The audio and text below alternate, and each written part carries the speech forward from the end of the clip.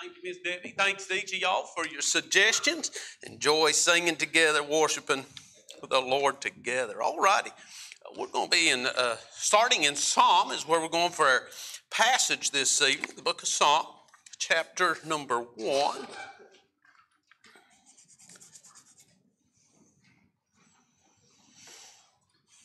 We're looking at this thought of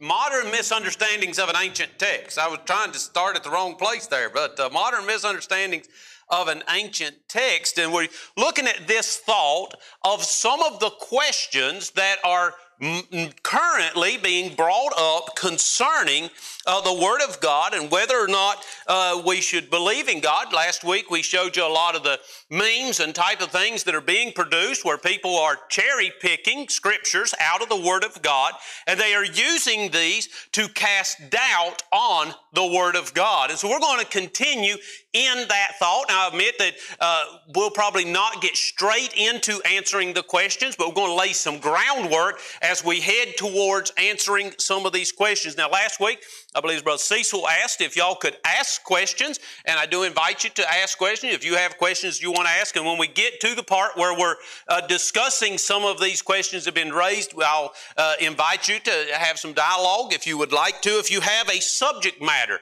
that you would like to hear us address, feel free to write that down and let us know. I'll be happy to look into those things as much as I can. But whenever we consider this thing of people casting doubt on the Word of God, we come here to Psalm chapter number 1. We're going to read verse 1 down through verse number 3, and then I'll make some comments about this. The Bible says, "Blessed is the man that walketh not in the counsel of the ungodly, nor standeth in the way of sinners, nor sitteth in the seat of the scornful. But his delight is in the law of the Lord, and in his law doth he meditate day and night. And he shall be like a tree planted by the rivers of water, that bringeth forth his fruit in his season.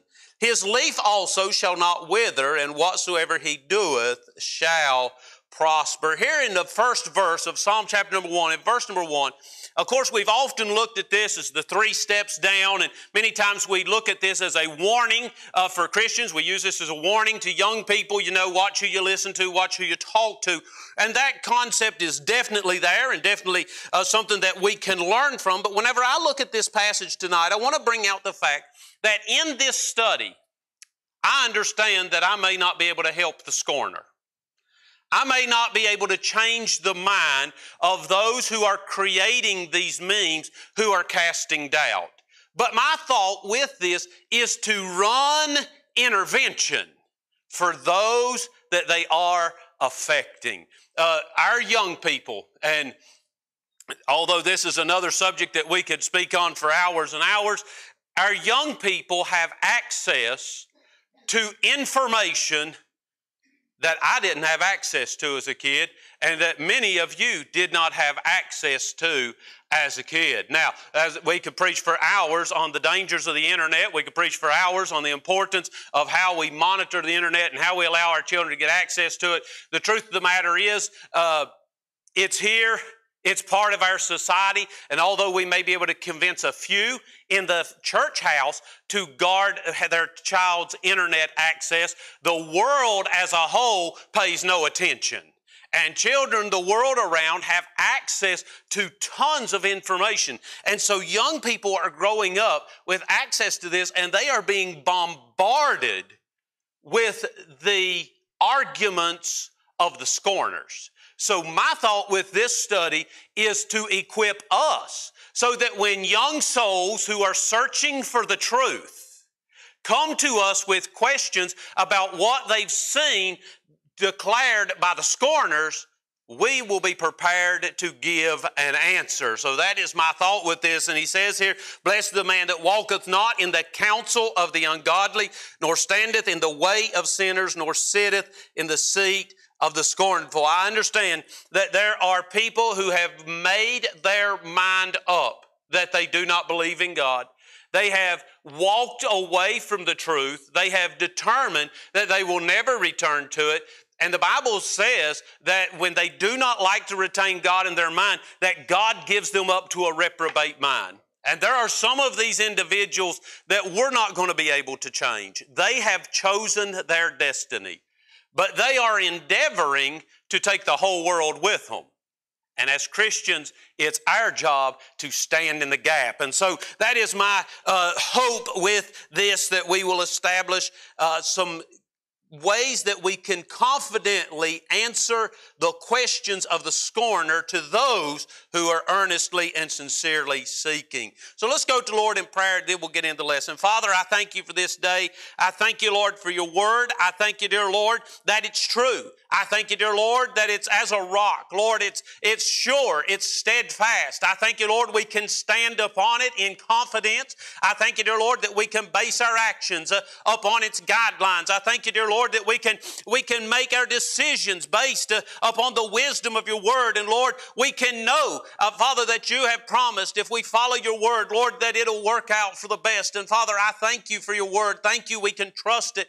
Father, I thank you that you have entrusted us with this treasure. But Father, my prayer is, Lord, for myself and then, Lord, as a pastor for this congregation, that, Lord, we will be a people who are equipped to handle the treasure of your word.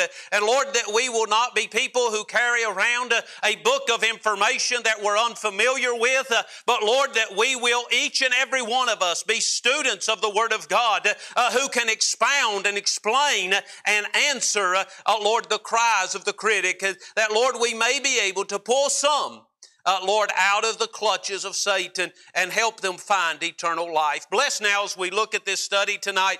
I pray, dear Lord, that you will work in our hearts and, Lord, prepare our minds, Father, as we look at this. And, Lord, we'll thank you. Be with the children's ministry, the teen ministry, those that are working with the young people. Bless them this evening. Thank you, dear Lord, for the Scripture assembly and all that was done and accomplished. Father, I thank you for it. Bless us now as we look in your word. And, Father, we'll praise you in Jesus' name.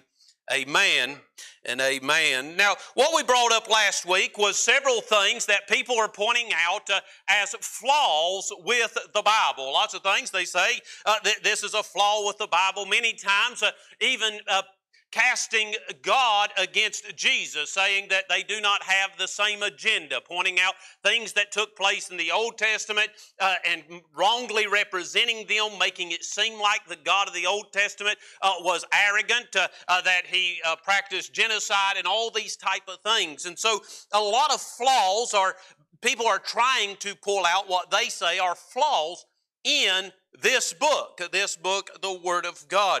There are several things that we'll look at whenever we get to explaining how to handle the Bible as a whole that helps answer this. But tonight I want to look at the author of the book. Before you can debate the possible flaws in a book, you must establish the credibility of the book. The credibility of any book, any theory, any idea is directly linked to the source or the thought from which it originated. If the source isn't credible, then the book isn't credible. I have a lot of books on my shelves there in my office, and I always tell Melissa that if I ever remodel my office, I want it to have bookshelves on every wall all the way around. I just love books and love reading good books, and so I love that. But every now and again, someone will ask me about an author, and I'll say, he don't know what he's talking about. I don't have any of his books. I've had folks give me books, and I would read a chapter or two and say, I don't have time for that one. He doesn't know what he's talking about. You look at books, and you want to know the credibility of the book. The credibility of the book is linked to the source. Who wrote the book? If the source isn't credible, then anything they produce lacks credibility. A book written on any subject by someone with no experience in that subject is immediately disregarded because they have no experience in that subject.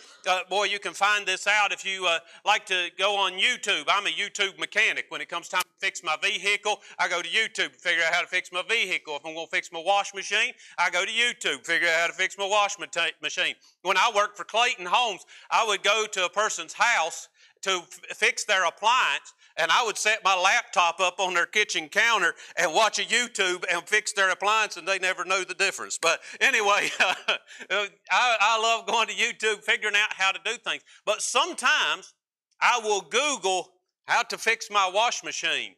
And about 3 seconds in, I'm like, this guy ain't never worked on a wash machine. He has no idea what he's doing. Sometimes I'll try to fix an automobile watching a YouTube, and I'll be like, that is not the way this works. This guy's not ever done this. He's just trying to gain popularity. Any book, any video, any teaching that is given by someone with no experience, we immediately disregard what they've produced because they themselves are not credible. Whenever we question the supposed errors found in a book or in the Bible, as we're looking at here, the aim of those questioning this book is not at this book.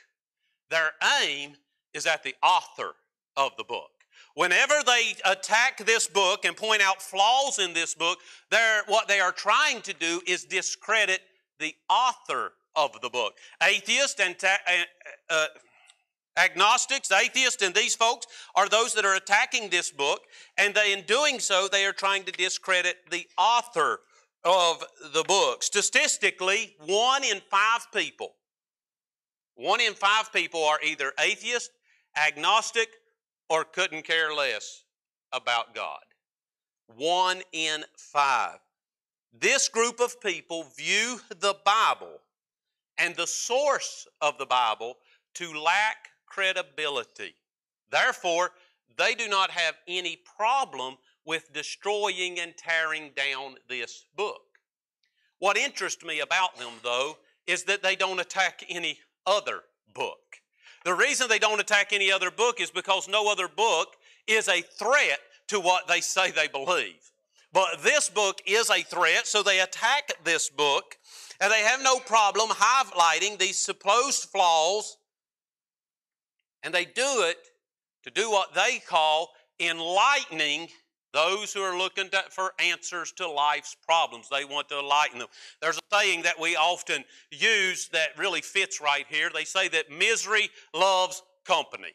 And that really fits with what we're looking at right here, because it's not enough for me to say that I don't believe in God. The reason it's not enough is because it is impossible for a human being who was created by God to honestly deny the existence of God.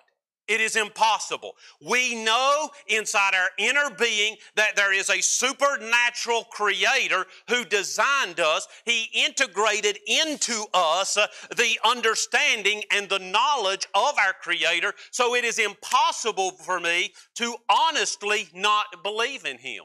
All I am able to do is claim that I do not believe in him. All I'm able to do is claim that I don't believe he exists, but I must have a support, because this is a pretty big thing to try and accomplish on my own. So I must have support. So what do these atheists and agnostics do? They produce the type of stuff we looked at last week to cause others to decide that they don't believe in God either. Now, whenever we've got a large group of people who are agreeing with me, I find confidence and I can move forward convincing myself that, yes, there really isn't a God. So we see that this is what they are doing, is they are trying to deceive that they might justify their own unbelief. So they work to cause others to doubt the Scriptures so that others will agree with them concerning the fact that there is a God, and they build their ranks, they build their confidence, and continue to move forward. Our job as Christians is to intervene and be able to give an answer. You know, I find it interesting that these people who claim that there isn't, now this isn't true of all of them, but those who are published and claim there isn't a God are very intelligent people. Now, there's a difference in having knowledge and using knowledge correctly. Having knowledge is one thing. To use knowledge correctly is wisdom, and the beginning of wisdom is the fear of the Lord. But these people who promote this stuff are extremely intelligent people, and they know how to articulate their arguments in such a way that it comes across very convincing. And I'm preaching to myself, teaching to myself as much as to any of you. This is something that, boy, the Lord has just been working on me, so we're growing together in this. So I don't want you to feel that this is condemning anyone. This is an area we need to grow together. I'm troubled that I cannot answer as articulate as they can condemn. I believe it's important as Christians that if they give the argument, I am able to answer the argument to the point that it is truly at the individual's choice whether they will believe or disbelieve. Too often, and it's been done in a good heart, it's been done with a good, sincere drive. But too often, folks have come to us with questions that were brought up by those who did not believe in God, and our answer was, you just have to believe. Now, that's a wonderful answer, except that it's oftentimes given because we don't have a better answer. And I believe it's important that we learn how to answer the arguments given by the agnostics. So, we're going to try to look at this. So before we can begin to answer the doubt that is placed on the Word of God, the first thing we must do, I believe, is establish the credibility of the author. So over the next few weeks, we're going to be asking and answering 3 questions that I believe will lay the groundwork for defending the credibility of the author and the reliability of Scripture, and lay a foundation that will help us to answer the doubts that have been raised, the modern misunderstandings and twistings of Scripture. So the 3 questions we'll be asking, which is the first blanks there on your worksheet. The 3 questions we'll be asking and answering over the next few weeks are: first, is there a God? First question, and this is what we'll be looking at tonight, is this question: is there a God? Now, I know that all of us can readily give our opinion with a simple yes or no. But we need to have a fuller answer to this question. Second thing that we'll be asking is, if there is a God, if we decide there is a God, is God the God of the Bible? And once we decide that there is a God, is He the God that we read of in the Word of God? So first tonight, we'll be looking at the fact, is there a God? Or the question, is there a God? Then next week we'll be looking at, since we have concluded that there is a God, is this the God of the Bible? And then the third thing that we'll be approaching is, how do we understand the God of the Bible?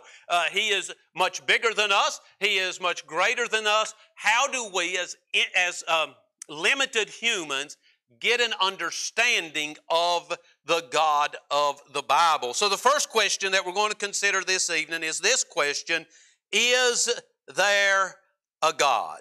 Is there a God? Now, as I said a minute ago, we can readily answer this question based on our own personal belief. I will readily say absolutely 100% there is a God. I have no question. I have no doubt. There have been times in my life that there have been facets of religion that I have struggled with, but I can honestly say I have never, ever, ever questioned the existence of God.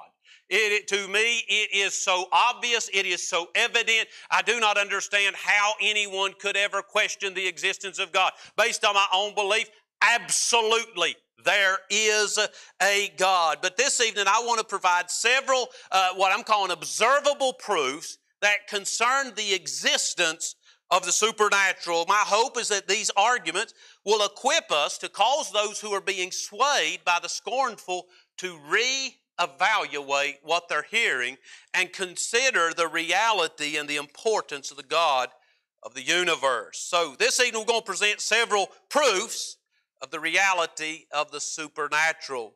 The first evidence of a higher power is the origin of the universe.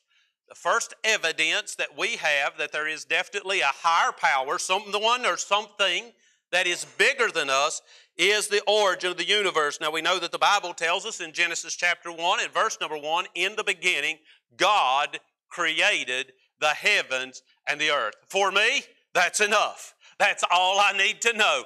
God created the heaven and the earth.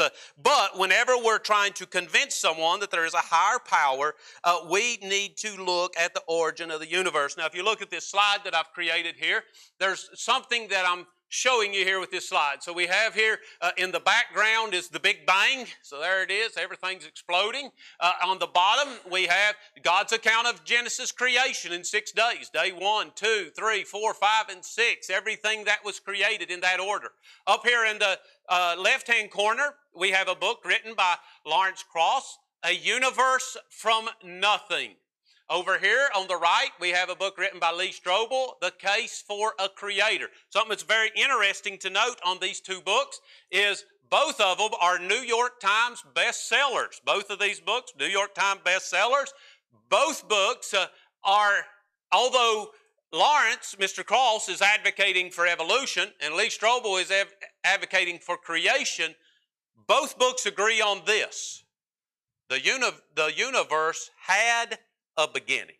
It doesn't matter if you talk to evolutionists, if you talk to creationists, it doesn't matter who you talk to, everyone agrees that the universe, the world, the things that we see and know had a beginning. Whenever you look at the finite nature of creation, or the world, if we want to say, not use the word creation right now, you look at the finite nature of the world, you understand that it had to have a beginning. It had to have a starting point. We look at how everything works in this world in which we live in. We see things that live. We see them go throughout the existence of their life. We see them die. We look at this world in which we live in, and we can measure deterioration that has taken place in this world in the last few hundred years or the last 1,000 years that we've been keeping track of it. It is evident that there's deterioration that is taking place. So there is no question that it had to have a beginning. The universe had to have a start. It has not always existed. The universe had a beginning, and by this slide, I'm representing the fact that both evolutionists and creationists agree that it had a beginning. Creationists believe that God spoke it into existence, which is what I believe. Evolutionists believe that there was a Big Bang that set everything in motion, that began to evolve, that eventually resulted in who we are, but both agree that there was a beginning. The law of cause and effect demands that the universe had to have an outside cause. Things don't just happen on their own. There is always a cause. Something made it happen. When the Twin Towers fell, there was a cause. The airplane that collided caused them to fall. Whenever we go down the road and we see a building being built, we realize that someone put it there. It's the law of cause and effect. The watch that ticks on your arm, there's a battery inside of it producing energy that is causing it to tick. The law of cause and effect demands that the universe had to have an outside cause, whether that was a God or whether that was an explosion, there had to be an outside cause. Also, we understand by looking at the universe that the beginning had to be outside of nature as I know it. What started everything had to be something beyond what I can understand. Because when I look at what is here and what I can understand and what I can measure and what I can map is not able to start a universe. So whatever started the universe had to be bigger and outside of what we understand. Now, as we see here from the title of this book, the evolutionist claims that it all began from nothing. The creationist believes that it began in a supernatural creator, someone who was outside of creation. So I believe that the first evidence of a higher power is the origin of the universe. I believe it definitely clarifies that there was a beginning to what we understand that was bigger than we are. I believe at this point in the argument, though, someone could say, well, that bigger power was the Big Bang. So we definitely have to go further. But we can solidify the origin of the universe tells us that there had to be a beginning. So now it's important that we find out what was this power. What was it that was bigger than us that started everything that we understand? The second proof is the evidence of a designer.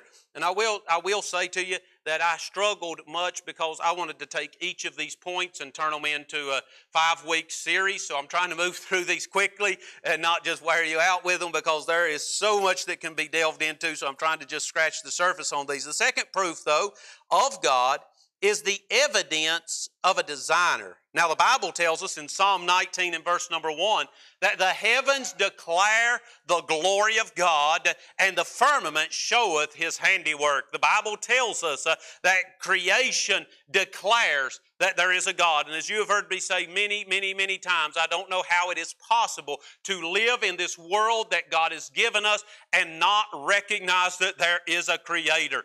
You have to be willingly ignorant, as the Bible says, in order to deny that there was a Creator when you look at all of creation. I believe the evidence of a designer declares that there is a God.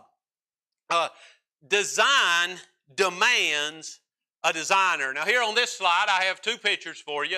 On the left is what you get anytime you dump out a tote of Legos. If you get a tote of Legos and you dump them out, the kids downstairs are playing a game tonight using some Legos, building some things. If you take a tote of Legos and you dump them out on the floor, they look something like this picture on the left, and you should not walk across them barefoot because it'll mess your feet up, especially if it's in the night and you can't see. That's bad. But Legos dumped out of a tote never build anything. But if you have a design, you can build something like this on the right. This is supposed to be one of the 10 most amazing Lego constructions in the world. If you have a design, you can make something pretty fancy out of Legos. Kale, when she was smaller, really enjoyed Legos, and she'd save up her money and she'd go to Walmart and buy one of the little sets, that you could create a little house, or you could make a horse and a wagon, and it'd have the little people with it. And she'd get it and she'd bring it home, and she'd dump her Legos out on the table, and we'd get her instructions out, and we would follow the plan. And because there was a design, we could make exactly the picture that was on the box. But without the picture, now some of y'all might be really good with Legos. But if you just give me a box of Legos and no design, I can build you a square house. But that's going to be about the limit. I'm not going to get much fancier than that. I can build some pretty awesome towers, You start big, you just keep getting smaller and smaller, But you've got to have a design. Whenever you look at creation, it is obvious that this was designed. Now, I don't believe that there's any credibility to evolution whatsoever. But if it did have credibility, I believe all trees would be the same kind of tree. All grass would be the same kind of grass. And we could go on and on and on. It would reach the point and it would stop there. But when you look at the diversity, oh my goodness, all the diversity. You take oak trees. There's not just one oak tree. There's a multiplicity of oak trees that have so many different characteristics. When I worked at the sawmill, I was training to buy logs.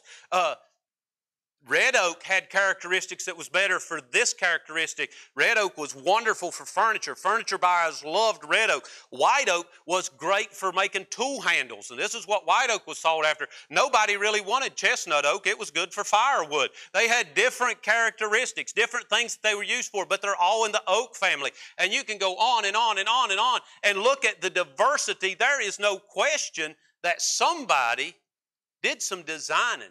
And you can take a leaf or a piece of grass, and you can hold it in your hand, and you can look at all the veins, and you can look at how it's put together, and it's just mind-blowing. But then you take it and put it under a microscope, and you see detail that's not even visible to the human eye. This stuff doesn't just happen.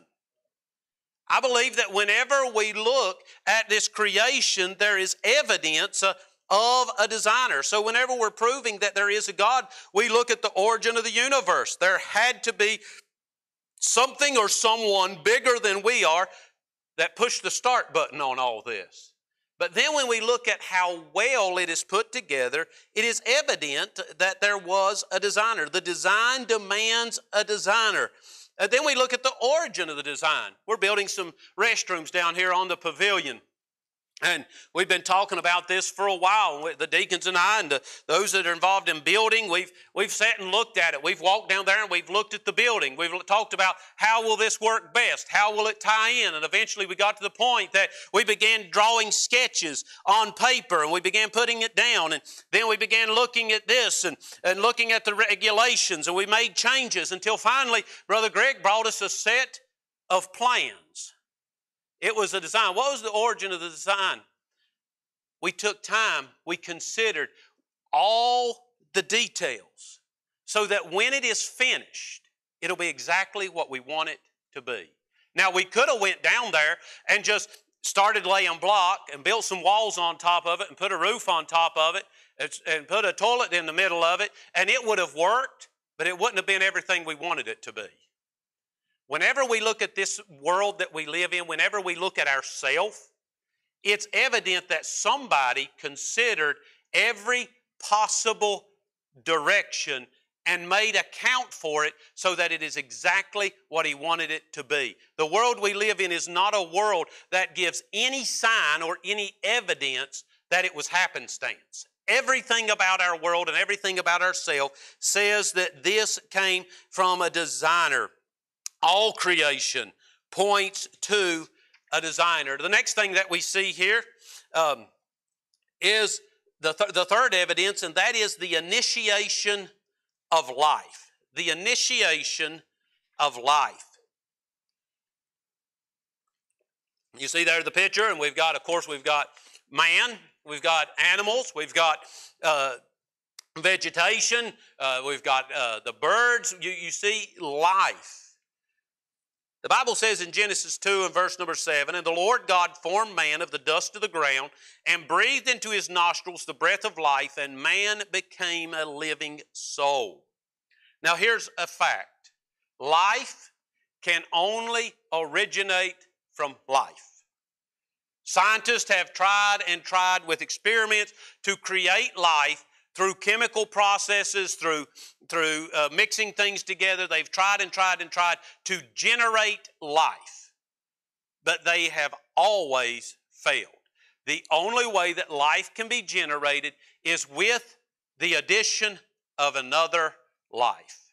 Life is always, always, always generated from another life. One life has to give in order for another to live. We see this in plant life. Whenever you take the apple off of the tree, you open the apple up, and inside the apple is the seed, and in that seed is life that is able to produce another apple tree. We see this in mankind. Whenever the father and the mother contribute to give life, and we could go on and on and on. Life always comes from life. Never does life exist without the ability of something to give it life. Life cannot be created outside of a life giver.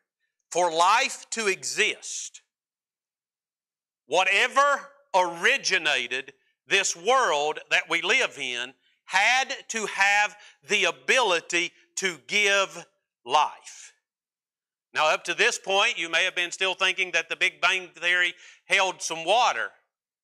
But when I come to this point, I realize that the Big Bang Theory may have had the ability to cause an explosion that eventually became us. I don't think it's possible, but maybe we could have still been hanging on to it.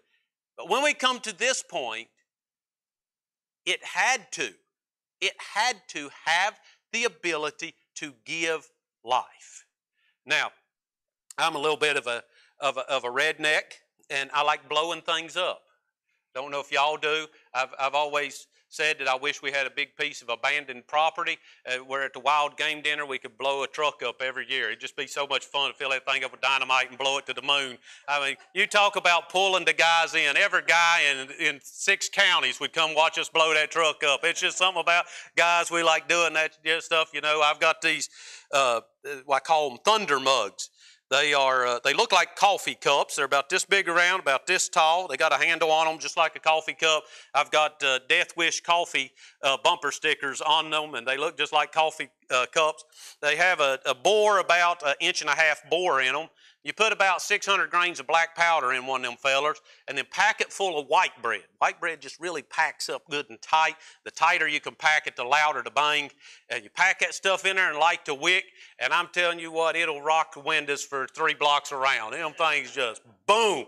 And so me and the boys were setting them off, and we're like, hey, there's some grapefruits in there. Let's go get them grapefruits. So we packed them things full, and then we set grapefruits on top of. I believe pieces of them grapefruits are still falling out of the sky. I mean, boy, just blew them things all to pieces. And we've all played around with things like that and enjoyed things like that. But you know something I've always found to be true is I've never seen an explosion create life. I've only seen explosions destroy. That's all I've ever seen them do. They take life. They destroy life. Whatever started all this had to have the ability to give life. For life to exist, there had to be a creator with the ability to give life. Whenever you think about this, as I was thinking this through earlier, preparing this, I thought, wow, this is something I had never really grasped completely. My very existence is testimony that there has to be a creator. Now, I know we know that, and we've understood that. But whenever I think about the fact that I have breath, the fact that I am a living being, testifies to the fact that something living had to give me this life. Now, I know we can trace that directly to my mother and father, but we go back to the beginning of time. There had to be something with life to give me this ability to live. The Bible says that He holds our breath in His hands. And so for me to have life speaks of a creator. The presence of life, our very existence, is testimony of the reality of a higher power which possessed and was able to give life. Whenever we look there in Genesis 2:7, we find such a creator. When it says the Lord God formed man of the dust of the ground and breathed into his nostrils the breath of life. The Creator had the ability to give life. How do I convince someone that there is a God? We look at the fact of the initiation of life. Whoever, whatever, was big enough to start all this had to have the ability to give life. And then the final consideration this evening concerning is there a God, I believe is the existence of moral law. The existence of moral law. Melissa and I were talking about this the other day, and I said to her, the thing that confuses me the most about atheists is that they still have a moral code of right and wrong. If I were to ever decide to leave the faith, y'all better watch out for me. Because I'm not going to have any moral code. Now don't worry, I don't plan to leave the faith. But if I ever left the faith, there would be no moral code, because my moral code comes from this book. And if I decide I don't believe in this book, then no longer will I believe in anything that is in this book. And if you got something I want, I'm going to come take it. And if you bug me, I'm going to shoot you. I'll have no moral code left. And so it confuses me when people say they don't believe in God, but yet they still follow His moral code. How does this work? Now, many times they do fall into what we see in the book of Judges, when every man did that which was right in his own eye, and we know that that leads to total apostasy, but yet they are still making a discernment between right and wrong. Where does that come from? If you go to the lake and you catch a fish, He doesn't have any idea about right and wrong. He has no moral code. Matter of fact, you may have a dog or a cat in your house that you've taught what he can do and he can't do, but as soon as you turn your back, he breaks the rule. He has no concept of right and wrong. His only concept is that I won't get a treat or Terry might kick me out the door. But I'm picking on you, Terry. But they have this idea. They don't have any concept of right and wrong. Trees have no concept of right and wrong. Humans are the only ones that have a concept of right and wrong. Now, without the guidance of God's Word, we make our own rules, do what's right in our own eyes, and we find ourselves in chaos, but yet we still have an inner law that says there's right and there's wrong. Normally, the way that we try to define it when we work outside of the Word of God is everything that I want to do is right and everything I don't like that you do is wrong. And that's basically how we divide it. But there's still a moral code. Still a moral code. The Bible says in Genesis 2, verse 15 down through verse number 17, "And the Lord God took the man and put him into the Garden of Eden to dress it and to keep it. And the Lord God commanded the man, saying, Of every tree of the garden thou mayest freely eat. But of the tree of the knowledge of good and evil thou shalt not eat of it, for in the day that thou eatest thereof thou shalt surely die." We find in the Word of God that in the beginning God established within mankind a moral law. God has established within mankind the ability to understand that there is a right and there is a wrong. There are those who may have justified in their own mind that it's okay to steal, but they feel that it's wrong for you to take their life. And we could go on and on and on. Inside of human beings, there exists an understanding of right and wrong. I believe that this existence of a moral law is proof that not only did this Creator, whomever it may have been, not only did they need to be able to give life, but it was also a moral being who established in His creation an understanding of moral law. And we could go on and on. As I said, we could have taught a whole Wednesday on each one of these points, but I know that these are things that we understand, at least basically. And so I just skimmed over it this evening. But I believe the first thing that we must be able to do, and I encourage each of you, take some time to get into these subjects and read these subjects and study these subjects. I've got multiple books that I've been reading bits and pieces out of on the subject of, is there a God? And I was only able to give y'all about 30 minutes of hours of reading.